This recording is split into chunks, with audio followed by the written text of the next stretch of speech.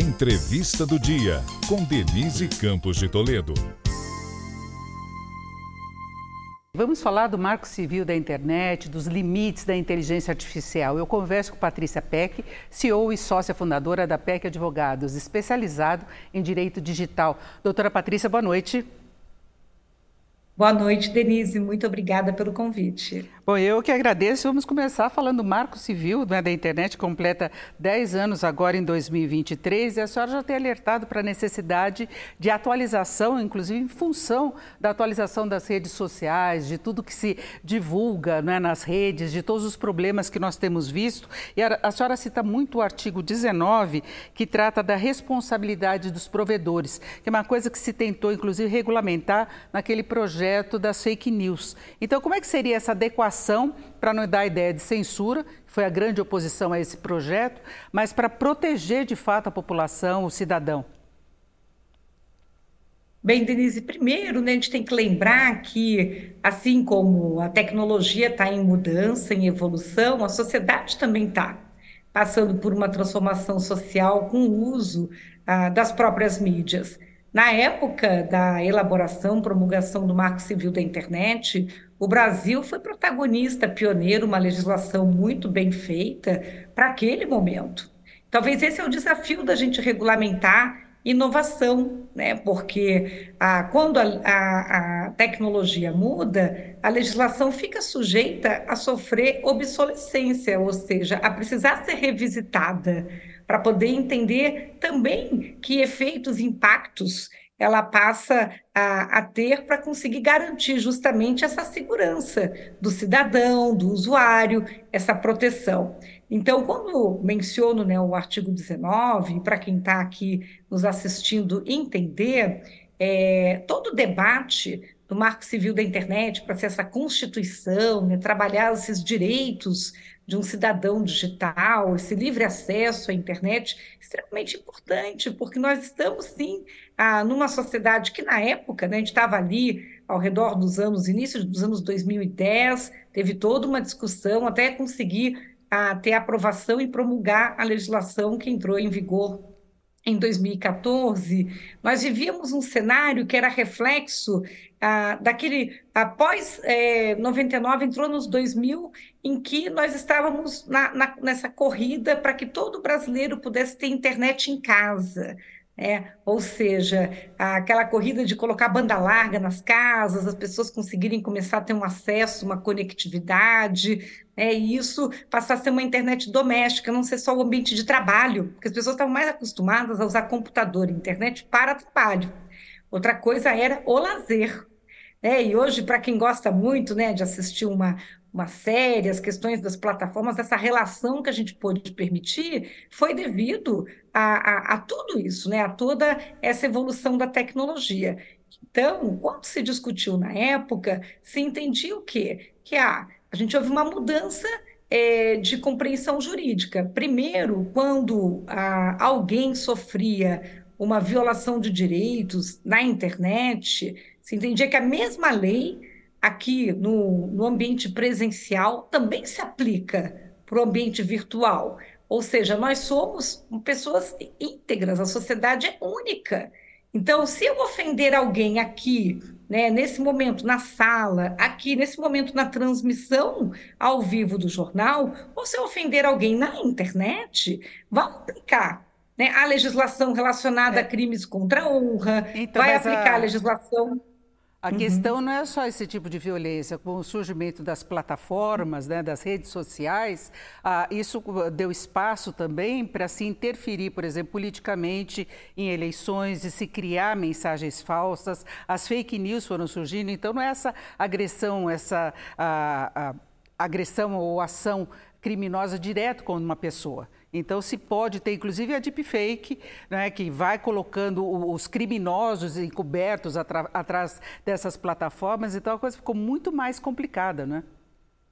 Com certeza, Denise, você está extremamente correta ao pontuar que foi o avanço, não só da tecnologia, a massificação de uso, que foi permitindo não só que a gente tivesse mais liberdade, mas a gente chegasse no abuso da liberdade. Ou seja, a gente tem o desafio de que quando alguém está disseminando um conteúdo, né, seja de desinformação ou praticando uma situação que pode manipular uma eleição, que pode afetar o Estado democrático, como eu posso agir em resposta disso? Primeiro, eu tenho que poder agir rápido. E hoje, o Estado, e é um Estado de direito, ele não consegue mais agir sozinho, ele precisa de colaboração.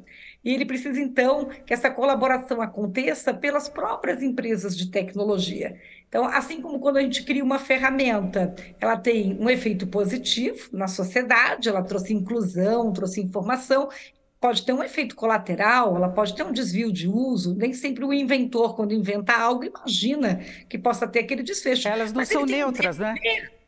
Elas não são neutras. Exatamente.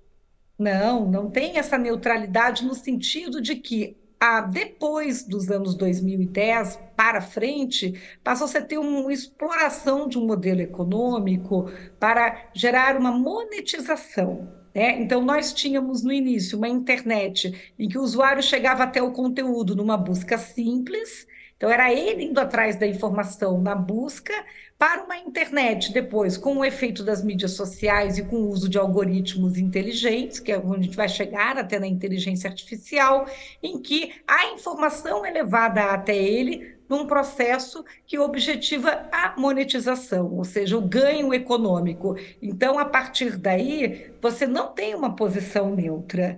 Então, se você tem resultado financeiro, você tem responsabilidade. E aí, Então, esse é fora uma.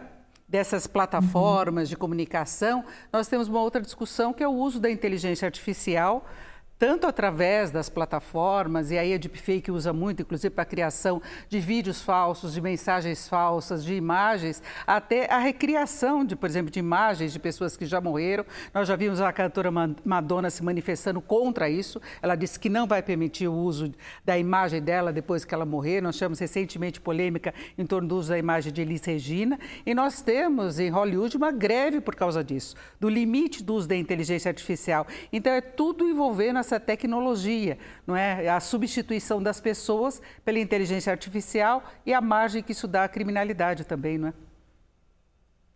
Então, justamente, Denise, nós estamos num movimento em que o direito, né, ou seja, as leis, elas acabam sendo atualizadas depois que a sociedade já mudou e que nós criamos as invenções, ou seja, as novas tecnologias. Então, lógico que existe essa expectativa de que a gente possa acelerar. E isso acontece criando o quê? Códigos de conduta, melhores práticas, atualizando melhores contratos. O combinado não sai caro. A gente vive uma sociedade que exige transparência. Então, toda vez que nós avançamos em modelos de negócios com impacto, sem ter deixado muito claro como que isso vai repercutir naquele trabalho, naquela relação de emprego, qual vai ser a política pública estabelecida para se fazer a transformação digital sustentável, gera esse efeito que nós estamos vendo. A gente não pode ter medo do novo, mas não pode fazer de qualquer jeito. Né? Porque a inovação e a inteligência artificial tem que servir ao bem-estar da humanidade e não pode trazer um risco que coloque a própria humanidade em risco. Né? Acho que esse é o debate ético atual e por isso a greve e por isso os posicionamentos dos artistas.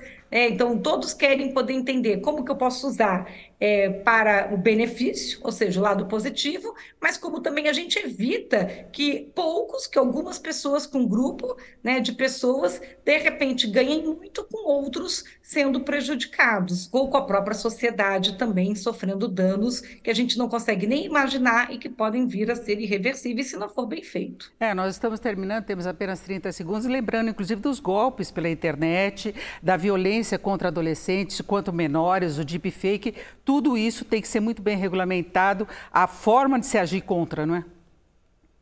Exatamente, Denise. E acredito que a indústria podia liderar, né, trabalhando melhor códigos de conduta, trabalhando as denúncias, agindo rápido e ajudando no trabalho legislativo, porque também na hora de criar a lei tem que compreender como funciona aquela tecnologia e assim a gente cria uma sociedade digital mais ética, segura e sustentável. Eu agradeço muito a Patricia Peck, que é CEO e sócia fundadora da Peck Advogados, que é especialista em direito digital. Essa foi a entrevista do dia para o podcast do Jornal da Gazeta.